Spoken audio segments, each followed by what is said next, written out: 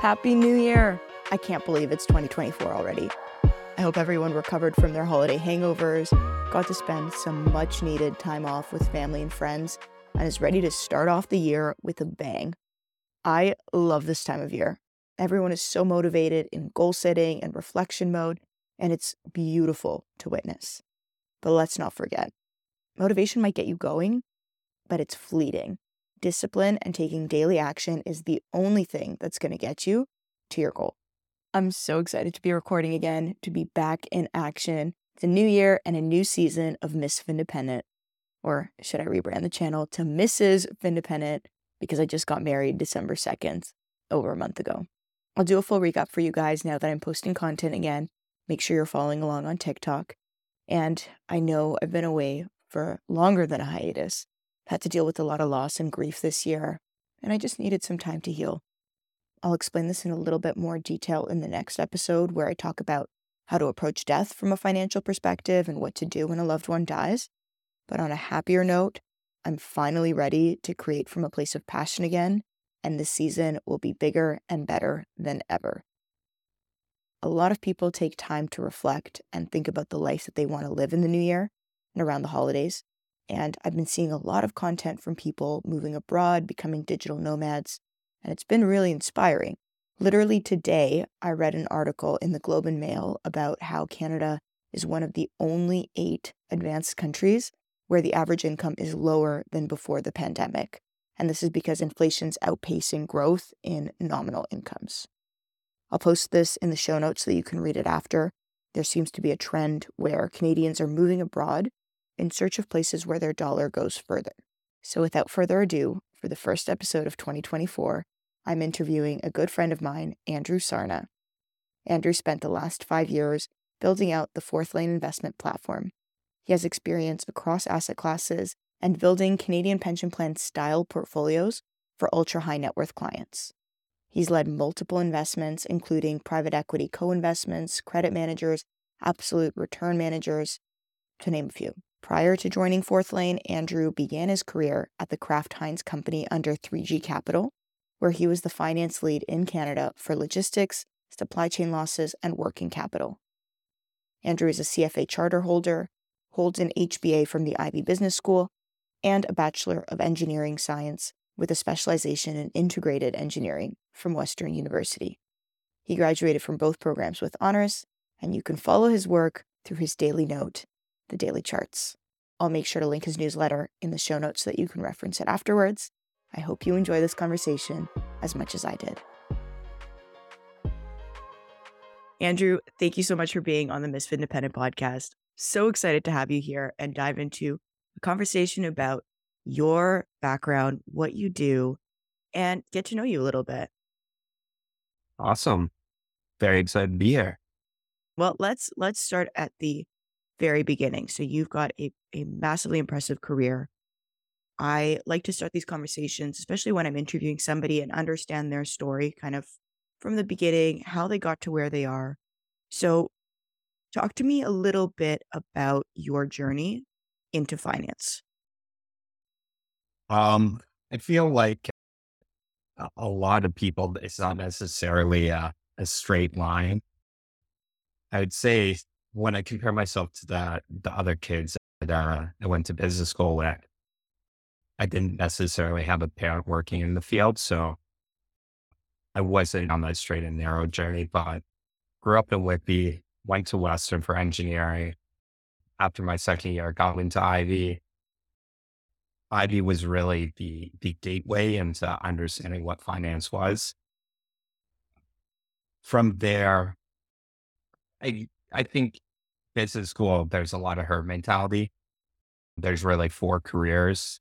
As you would know from Schulich, there's sort of 4 careers that people pursue. It's consulting, finance, marketing, and accounting. And I think not having previous experience in any of those fields, or necessarily someone guiding you towards one, and you're sort of playing the field. And I think that was a mistake. It's a lot easier if you put all your eggs in one basket, you recruit for only that thing, you network for only that thing.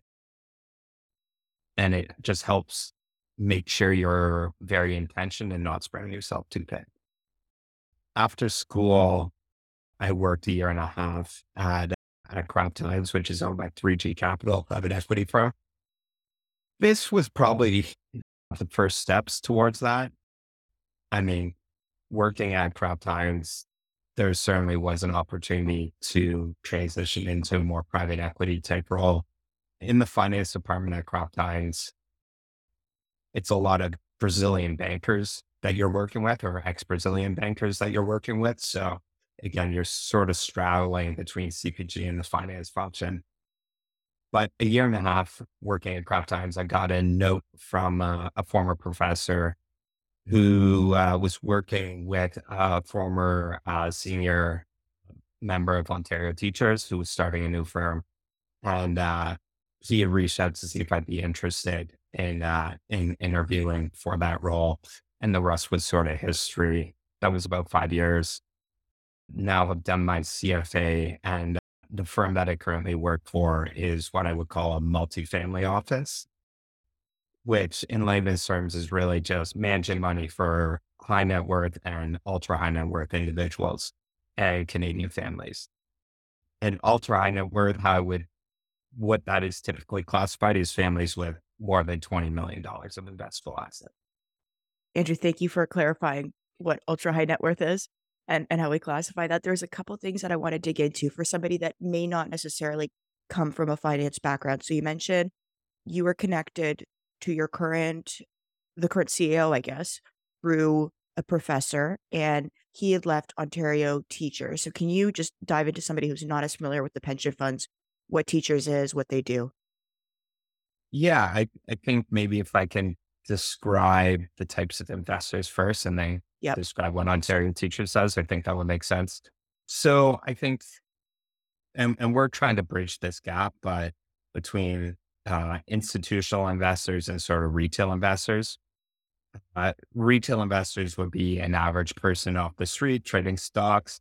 And then I think the next evolution of it is you sort of have investment advisors that are typically deemed retail, but they're sort of investing in mutual funds or putting their clients' money in mutual funds and ETFs and that sort of like. But ultimately, for the most part, an investment advisor, they sort of straddle investor, but also they are salesmen because that's how they ultimately make their buck. And how do they ultimately make money is by raising more assets.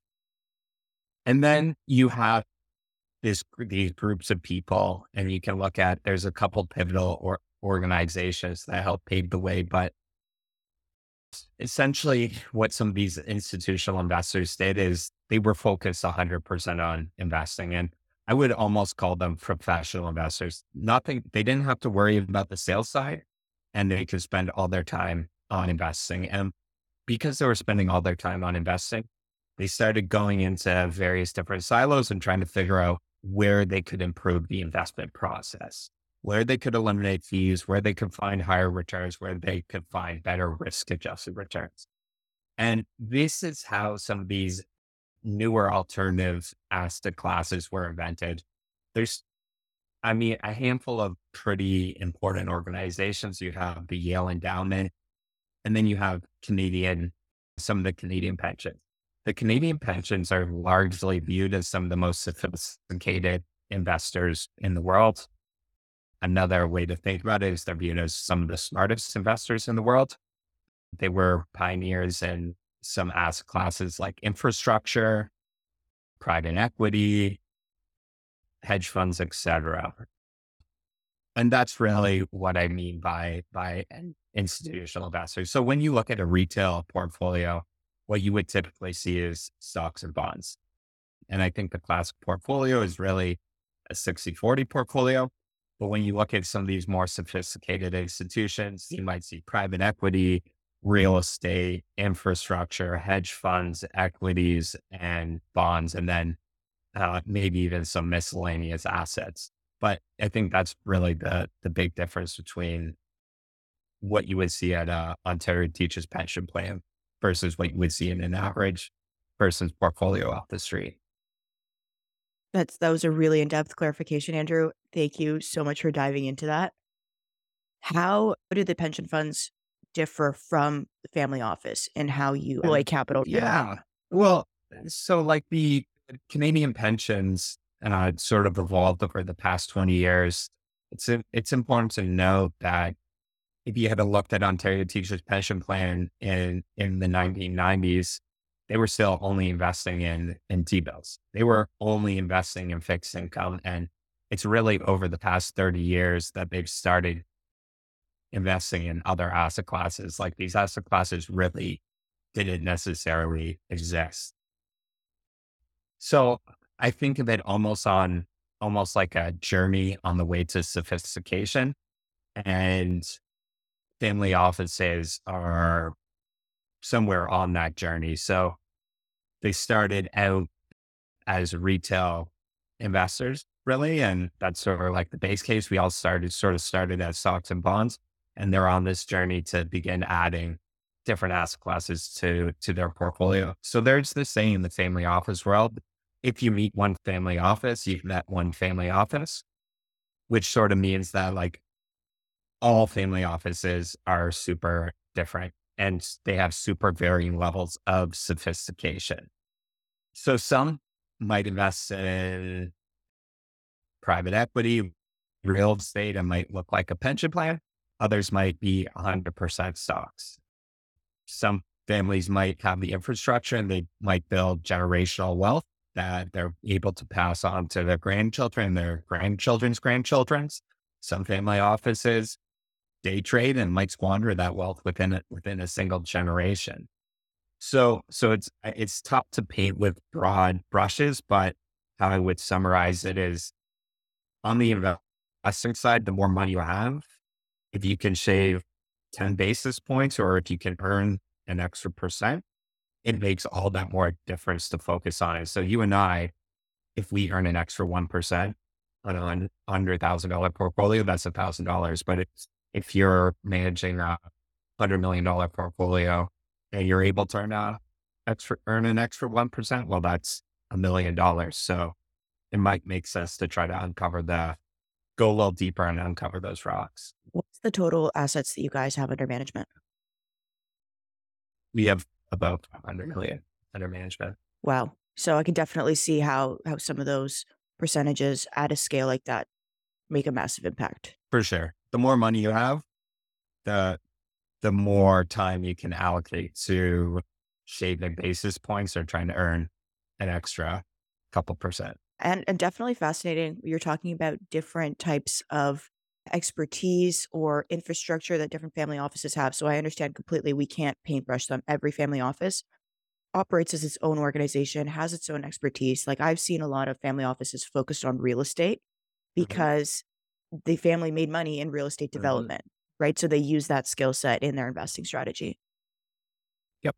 Yeah. No, that's exactly it. And then you have situations where the family knows real estate, they're comfortable with real estate, and if it's not broke, don't fix it.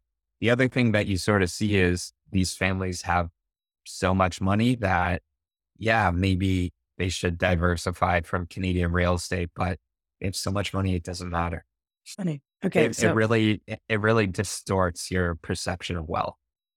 what's the craziest thing that you've seen in the family office? Like have you ever seen any kind of expenses or anything that was just so outlandish that made you go, wow? Yeah, I mean, I'm going to mention two things. One, just like ridiculous allowances for kids. So things like a monthly allowance of 5 figures for your adult child.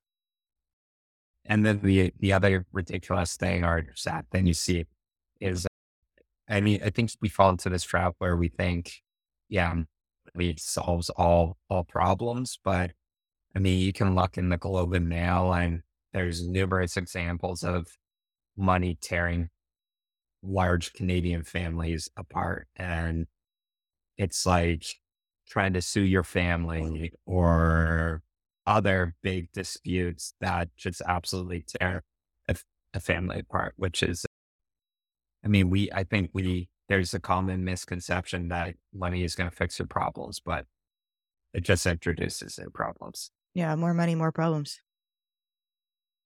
Exactly. Yeah. But Andrew, let's go back to your family office specifically. So you mentioned 500 million in assets under management.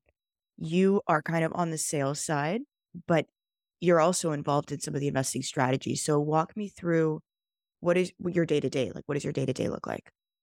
Yeah. I mean, I would just clarify that it's a multi-family office, maybe is worthwhile to flag. So there's a handful of different families Okay. that we work with. And then on the sale and investment side, I'd probably spend 50% um, of my time on the relationship management side of things, and then 50% of my time on the investment side of things. So on the relationship management side of things, I think what you quickly realize, yeah, multifamily office, what you really are, or family office, what you really are is you're sort of a glorified wealth advisor. You're just a wealth advisor that is working with very rich people. And what is a wealth advisor's role? Again, I think you probably talk about this a little bit. That you can, for most wealth advisors, you can build a portfolio of ETFs that is largely going to replicate what your wealth advisor is doing. And the times you're really needed is during periods of stress. You sometimes need to talk your clients off the edge. You're sort of just a therapist for their financial affairs. So that side is really just maintaining good rapport. I think the important side on the reporting thing on the sales and relationship management side of things is trust. I think there's a misconception that because you have $200 million, you're a sophisticated investor. The answer is typically no. The reason they're hiring you is because you're supposed to be that sophisticated investor and take care of them. And it all comes down to trust. So there's the relationship side of things and just building relationships. And then on the investment side, I would say how my job differs from a traditional wealth advisors. We're just evaluating more asset classes, so more investments. Going back to that conversation, or going back to the standard portfolio, sort of stocks and bonds. The difference that you would get allocating capital or working with us is you're also going to get exposure to things like private equity, real estate, hedge funds, et cetera. And this is all in an effort to either achieve higher returns or better risk adjusted returns. What's the minimum that an ultra high net worth family has to have? Yeah, we tend to work with families that have more than $5 million of investable assets. Okay. So not your everyday person is going to come and work with you guys. You definitely need to achieve a certain level of wealth in order to have exposure to some of these asset classes. Yeah, yeah, no, that's an interesting point, Nico. Like some of the strategies that we're accessing within our portfolio, if they're what are called institutional type of strategies, they're not available to retail investors. And if you don't have $10 million to allocate to them, they're going to tell you to get lost. You're not worth their time. So I want to move back to that point you made about the allowances, and I want to dig into that. How did you come across that? And like what other kinds of things are you exposed to in the business? What else outside of just investing does the fund do? What do you mean by outside of just investing? Like, is there any other way that you help the business? Is there a consulting arm? Is there, I know you're just essentially investing, let's say a minimum of Yeah, $5 yeah, million yeah. dollars for the Gotcha. investor, but do you help in any kind of other way? Yeah. What you can sort of expect from uh, a multifamily office or a family office is they will have a bunch of other different services that they provide to these families. And again, I think this is more differentiation. The more money that you have, the better services you can sort of get access to. So it might be things like we'll also do some tax planning, or we'll hire a tax planner, structuring with the lawyers. You'll also see things like concierge at some family offices. So there are some family offices where it might be, they might book restaurant reservations for you. And then I think, unsurprisingly, but a little bit different than you would expect. Yeah, for some clients, will be tasked with like booking them a private jet, That's awesome. Surprised a that they just don't PJ. use yeah, surprised they don't use Amex Concierge, like, you have better things to do than book reservations, right? I'm assuming it's not you that's actually booking them, but 100%. But yeah, it's not me that's booking them. But if you have that level of wealth, you sort of expect the like love treatment. that's fair, money talks. Okay. So, I think we dug into the multifamily office quite a bit. I'm sure the listeners have a better understanding of what you do.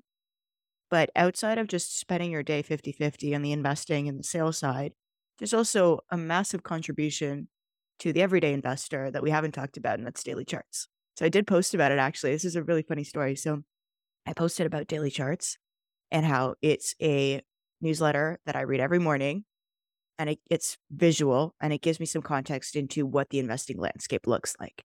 And what a lot of you may not know is the person who actually writes that newsletter is Andrew Sarna. So, Andrew, I want to dive into the newsletter a little bit, how you have time to write every day and how much of your day you allocate to that. Yeah. First of all, I will say thank you for the shout out. Please like and subscribe.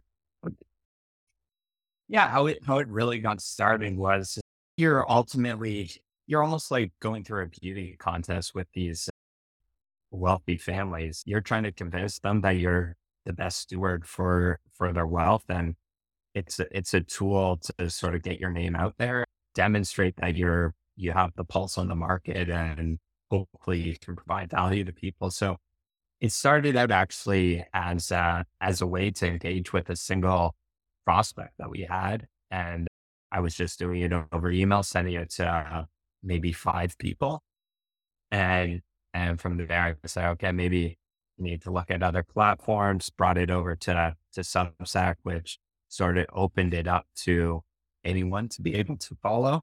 I mean, from there, I it's really just a word of mouth and type exercise where I sort of grew organically to about 1,000 subscribers, which I hope to continue to grow. And I mean, in 2024, one of my goals is to be a little bit more intentional about it.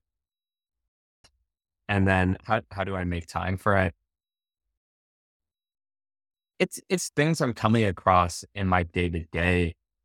Like part of my job is just having my pulse on the finger of the market, reading research, and trying to uncover new investment opportunities. So as part of that process, I'm just reading things and coming across interesting tidbits of information. And I started to really just become an exercise of during my day. I sort of bookmark things, flag anything that was interesting, and I spend about 45 minutes to an hour at night just storing it all together. And really, I think of myself as I'm just sort of curating a short list of things I'm coming across during my day, and hopefully educating some other people in the process.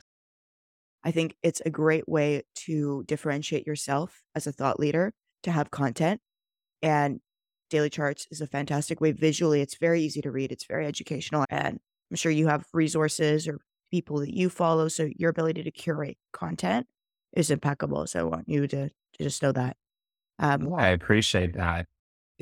I think it's also a brand building exercise for yourself. Again, people get this email from Andrew Sarna every day, and to that average folk, that might not mean anything, but it's crazy some of the things that just happen out of the blue. And I mean, some comments that I've gotten is I was golfing with a Canadian billionaire. He's like, I feel like I'm talking to you every day because I get this note from you, even though we haven't talked in a couple months. Or there's one time a friend was booking us in at Barry's boot camp, and they were like, "Is that the guy who writes the email?" So, and then I mean, going back to that, to the business side of things. There was a Canadian entrepreneur that somehow came across the newsletter and was like, "Hey, can you help me invest my $20 million from my exit?" So That's awesome. So it's a lead gen system too. But you have to have, it's distribution. yeah, there's a lot of power in distribution networks, as I've come to learn. So keep doing Yeah, it. yeah, that's what Miss Independent is, right? Yeah, 100%. I actually, I could see a world where uh, the next evolution of the wealth management industry is sort of dominated by finance influencers to an extent. Now, I think it's an interesting conundrum because there are also grifters out there that will take advantage of people. Mhm. But at the same time, I see a world where this independent could have a wealth advisory business where, again, through the distribution on social media, people are engaging with you, and you're sort of paid to help them on the wealth management side. A challenge with that is that a lot of influencers don't have the accreditation to give financial advice, right? Like I'm a certified money coach, not a certified investment advisor or a CFP, right? So I try to teach people how to invest, but I will never tell you how to build your portfolio, what stocks to buy, what stocks I buy to the, like a very detailed extent, right? Yeah, it's highly regulated, which presents the highest barrier. Again, to be able to give investment advice, I had to write my CFA and get my portfolio manager with the Ontario Securities Commission to be able to give investment advice and recommend an investment. But I think there's an opportunity for a late label service provider to sort of integrate with you where you're the distribution side of the business and then you plug into a platform that has those accreditations and make sure you're in line from a compliance perspective. Definitely. And that's why a lot of us partner with the big banks, with fintechs, like Questrade, Wealthsimple. It's Shut why. up, Questrade. Shout out Questrade. Well, Wealthsimple too. I have an affiliate program with Wealthsimple, but Questrade, I did do a big partnership with them earlier in the year. But anyways, Andrew, I want to dive into where you get your insights from because you've got to have a very strong pulse in the market in order to present yourself as a thought leader. So I want to dive into your feelings and your perception of what's going on in the market right now. Yeah, it's certainly an interesting time in the market right now. 2023 is just wrapping up, and it was sort of the opposite of 2022, where the things that really struggled in 2022 were sort of the leaders in 2023. And in the past 2 months, 3 months, things have even, nope, 2 months, things have even changed more. So you had first an announcement from the Treasury on how they were going to fund the US government, which was going to inject some liquidity into financial markets. They were going to fund from the short end rather than the long end, which would heighten financial conditions. And then in mid-December, Jerome Powell came out and surprised the market, being extremely dovish. We thought we would sort of be in an environment that was higher for longer because the Fed didn't want to risk reigniting inflation. And the Fed did a complete U-turn and decided to guide the market towards cuts. And the dot plot shows 3 cuts in 2023. So inflation is not a worry anymore. And what you're sort of seeing in markets right now is the re-emergence of some of the things we saw in 2021. What's doing well right now? Well, it's like the meme stocks, the speculative tech, and crypto. And that's what happens when you inject liquidity and financial conditions are easing. The most speculative and risky assets are going to rally. So now it becomes a question of, is the Fed going to hold this path, or are we going to get a few data points of the economy reaccelerating and we could end up in a period like Q3 2023 where the Fed has to tighten again? And if the Fed is tightening again, that could mean another hike. And that would probably be pretty disastrous for risk markets because right now risk markets are positioned for cuts. Mhm. So the cuts are obviously priced into the market. So the market is pricing in 6 cuts right now. Yeah. The Fed is telling us 3 cuts. So we'll see what happens. So the markets are being overly optimistic. We've moved from a place of fear way over to a place of greed. Would you say that's a correct Yeah, sentiment? that could be the summary, but again, markets could be forward looking and markets could be right. I think the interesting part about markets is no one knows, and if you have a differentiated view and you are right, that's an opportunity to make money. Interesting point there. Do you think we're still going to go into a soft landing, or will there be no landing at all? If the Fed had followed through with higher for longer, I think the risks would have skewed towards a hard landing. Actually, I think we're more likely to see the economy reaccelerate and likely rates stay higher for longer. But the market is certainly ours is currently in a place of denial right now. The soft landing is difficult. That's what markets are pricing in. And again, markets could be right. But if you look back in history, since the 1970s, there's really only been one soft landing in 1994, 1995 time period. So if you look at history, the odds are sort of against a, uh, a soft landing. But the fun part about markets is someone might tell you soft landing, someone might tell you hard landing. The truth is no one has any idea what's going on. They're just making educated guesses. It was a really interesting point that you mentioned about finding opportunity where others don't see it. Crypto is something that I know both you and I are passionate about. Is that still something that you are optimistic about for the next, 5, 10 years? I think it's important to differentiate crypto and maybe Bitcoin. Bitcoin's sort of like digital gold, or that's the way I think about it at least. And that's if the government is going to continue printing. And I think that is the only way we can get out of our debt problems in the developed world. So I think that probably does well. Of course, something could happen.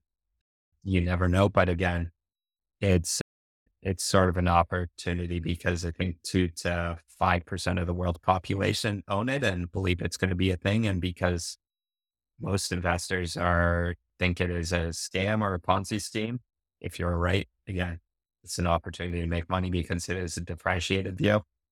On the crypto side of things, it's an interesting question because there are some established tokens like Ethereum, Sol, but there are also meme coins like PayPay and Bolt, which was a recent one that was a recent pump and dump. So long story, long way to say yes, but I think it will be a bumpy forward.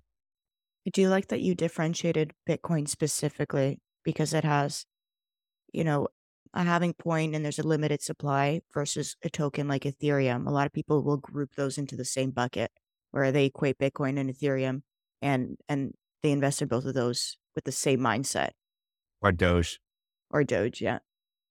TBT. Should we just turn this into a Bitcoin protest? We can. But I want to get into your experience like worldwide. And there's a reason I'm talking about Bitcoin and crypto, and it's because Andrew right now is living in the Cayman Islands. I mean, currently Ooh. as of this moment, you're probably in Canada, but let's dive into that a little bit. Like, what's the past year been like for you? Where have you been? What have you been up to? Yeah, so super lucky where we've had an opportunity to see much of the world. But in the past year, we have spent, I guess, mainly on 2 continents, but in various different locations, sort of experimenting with where we could work remotely from. So we spent at least a month in each one of these locations over the past year or past 14 months. So Whistler, Victoria, Lisbon slash Portugal, Cayman, and Toronto. What was it like working and living in Portugal for an extended period of time? Yeah, Portugal's interesting because they introduced some policy, which or a program called the Golden Visa Program, where they were trying to attract digital nomads. They're actually walking some of that back because they had so many digital nomads walk to Portugal that is putting a lot of pressure on the housing market and pricing locals out of the housing market. So we decided to try it out. I think what was difficult about it was even though there isn't like you can certainly get around only speaking English, there's still a language barrier. And I mean, I think what one of the learnings from living in all these places was differentiating between a city and sort of optimizing for a beautiful place to live, which I would just broadly classify as sort of mountains and beaches. Living in a city, my favorite part about it is the good food. And Portugal sure has a lot of cheap, good food and good wine. I think that was my favorite part about it. But I think one of the things I like about living in a city or the good part about a city is the density of your network. And we were in Portugal for just about a month and we didn't have any network in the city. So you were sort of living in the city with, I feel like a lot of the good parts about city living, not really getting to experience the good parts about city living. We actually, in our time in Portugal, we did a weekend trip to Madeira, which is a Portuguese island off the coast of Morocco. And we were there for 5 days and we said, you know what, I wish we had just spent the entire trip there because you had the good food and the good wine. It was super cheap and you were living on a beautiful island. Whereas like city, there's aspects of crime, which we didn't really experience, fortunately, but dirty, noisy. That's fair. Did you have a community in Madeira? We did not have a community. So again, I think that was the downside to Portugal. If you're only there a month and if you wanted to take this path of being a digital nomad where you're just hopping city to city, you almost want to live in a community where there's other people doing that. So maybe like one of the Selena hostels I hear about maybe sounds like a good idea, but a month isn't really a long enough time to make friends. And the people we sort of interacted with were locals and maybe some tourists who were there for just a week. So you didn't really have an opportunity to build community. That's fair. I do disagree with you though, Andrew, about a month not being a long enough period of time to make friends. I think about like what people don't know is Andrew and I actually met on exchange in Prague. And I think about moments where, you're in a city for 3 days and you go out for one night and you've made 10 new friends. And sure, they're not lifelong friends, right? But you still follow them on Instagram, you still keep up with them here and there. And if I was to ever go back to that city, those are the first people I'm hitting up. Yeah, I think there's two things that made it a little bit harder than traveling is one, going back to the Selena concept, we didn't have like a hustle area to go meet other people in a similar situation. We were sort of in an Airbnb. So then that begs the question is you sort of got to maybe hit up like exercise classes Mhm. to meet people or be intentional and go to meetups. And then the other side of that is I'm too old now to go to the bar and meet people. So Yeah, in my old age, you're putting yourself in that environment less frequently. that is a fair assessment. So you spent a month in Portugal, some time in Whistler. How long were you guys in Whistler or in Vain? I'll call this in British Columbia in general, because I know you guys spent a lot of time in Victoria too. Yeah, we were 4 weeks in Portugal, 6 weeks in Cayman, probably, well, 1 month in Whistler, another 2 months in Victoria, maybe, and then the rest in Toronto. Okay. So 6 weeks in Cayman. Was that enough time for you to fall in love with the place? And was that when you decided to move down there? Yeah, I mean, I think the first differentiation was moving to a smaller city. And that the interesting part about Cayman or Cayman, as they call it, it's a place where many people from the island. So the stat that I heard thrown around was 60% of people are not from the island. So you're sort of throwing yourself in a situation where a lot of people are in similar situations, which again, I think it makes it easier to meet people. And then the other side of that is the one community is easier to build. And then the second part of that is, I mean, it's winter in Canada. You're on these beautiful beaches. It's hard not to like it. So you've are forgoing the digital nomad life and you're settling in Cayman so that you can build community? Yeah, I mean, we tried a bunch of these places and it's almost like it was a great exercise because you sort of take a test drive and then we made the buying decision to settle down somewhere. So we haven't had a place for 12 months. So we've just sort of been hopping around Airbnbs for a month or 2 months at a time. And it's been a really interesting experience because you're almost like trying out all these different locations. Even in Toronto, we were in 3 different Airbnbs. So you're living in 3 different neighborhoods and it gives you different perspective of the terms or the things you dislike about various different neighborhoods and what you care about. Why Cayman over some of the other islands? Like Barbados also has a very, very favorable tax environment. So why Cayman versus some of the other places worldwide that Yeah. you can go? So, I mean, there's a bunch of British overseas territories that may tax you favorably, but I think in this conversation or what was really in our or on our radar was or on most Canadians' radars, sorry, Cayman, Barbados, Bermuda, and Bahamas. Dubai is another place that a lot of Yeah. people are moving to right now because of no income tax. Singapore, Hong Kong. It's funny meeting the tax guys.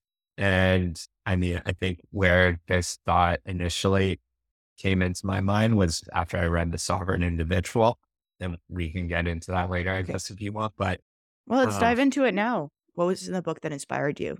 yeah, I mean, it's really interesting because it's a book written in the 90s. And really the thesis is in the digital world, boundaries are going to be broken down. In the olden days, you used to have to live in a city because that was where the factory was. And so that's where the jobs were. And the thesis is really given that we're no longer going into factories and you have the opportunity to move around and borders are essentially meaningless. These countries are going to have to compete for you, just like you're sort of an employee. The countries that treat you the best are going to attract the smartest and brightest because they can work anywhere in the world now. So even I remember going on a call with our tax advisor, and one of the first things he said to me was, "Yeah, I'm having a lot of these calls lately because I mean, ultimately, capital is going to flow to where it's treated best." Interesting assessment. Yeah, I like Okay. that a lot. So you worked with a tax advisor when you were preparing to move. I think that's a very smart thing to do. And anybody that's thinking about moving to a different place where you're treated a little bit more favorably from a tax perspective, highly recommend working with a tax professional. But outside of tax professional, are there any resources that you can recommend for someone, maybe dipping their toes and starting to explore and thinking about this kind of move? Yeah, there is a site called the Nomad Capitalist. I'm not sure if you're familiar, Nika, but Definitely. I think that is a really great resource, or they at least have some clickbaity articles that sort of talk about some of the options out there. They have some paid resources as well from my understanding too. Yeah, we'll link a podcast in the bio if you're up for it. But the guy who started the Nomad Capitalist was on Rick Rubin's podcast, and that was a pretty good episode. Okay, I'll Um, definitely listen to it, and maybe we can link it in the show notes as well. yeah, and I mean, it's funny that you're focusing on the tax side, but again, I think it's more of a full package.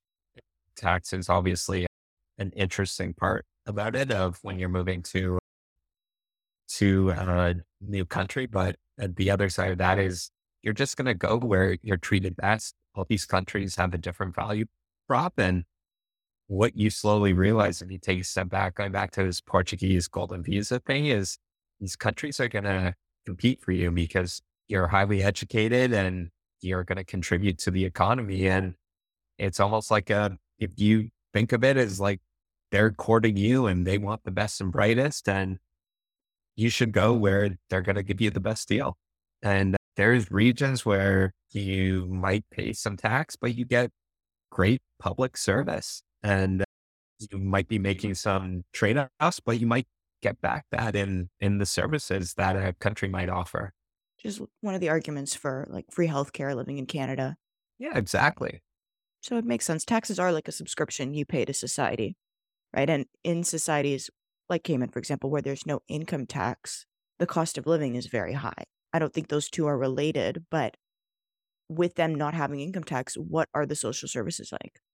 Yeah, they also find other ways to tax you. I think one of the biggest questions that I get is like, if there's no income tax, how do they fund their government? Which is sort of funny, or I chuckle at least because I mean, if you're not wasteful, don't necessarily need these giant budgets or high income tax to provide the necessary services. Like I was off island for 2 weeks and they upgraded the highway. They expanded it to 2 lanes. In 2 weeks? Uh, yeah, just like this little section, but like, I mean, I think it just goes to show like, yes, there still is functioning public service. It's not like you're driving on dirt roads, but I think some things, yeah, they don't work as good. So, and this is also a function of living in a small place. So Cayman is only about 80 to 100,000 people. But yeah, I miss public transport a little bit. Like there's certainly some sacrifices on the public transport side of things. Um, Do you have a car but down there? yeah, you definitely need to have a car.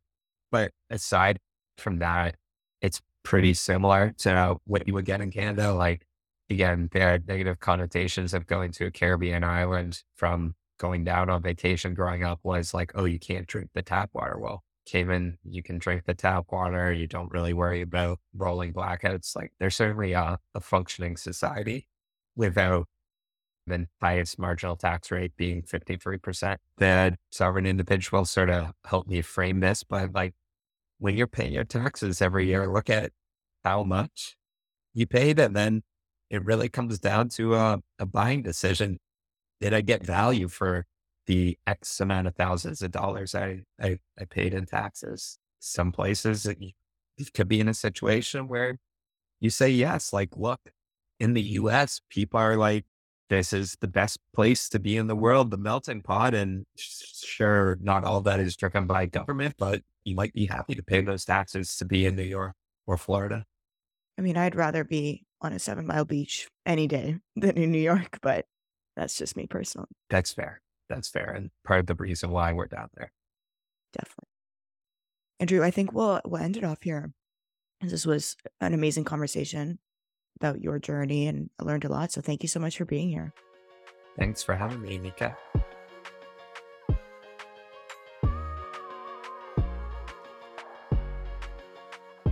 I don't know about you guys, but after that conversation, I'm pretty inspired to start thinking about moving out of Canada.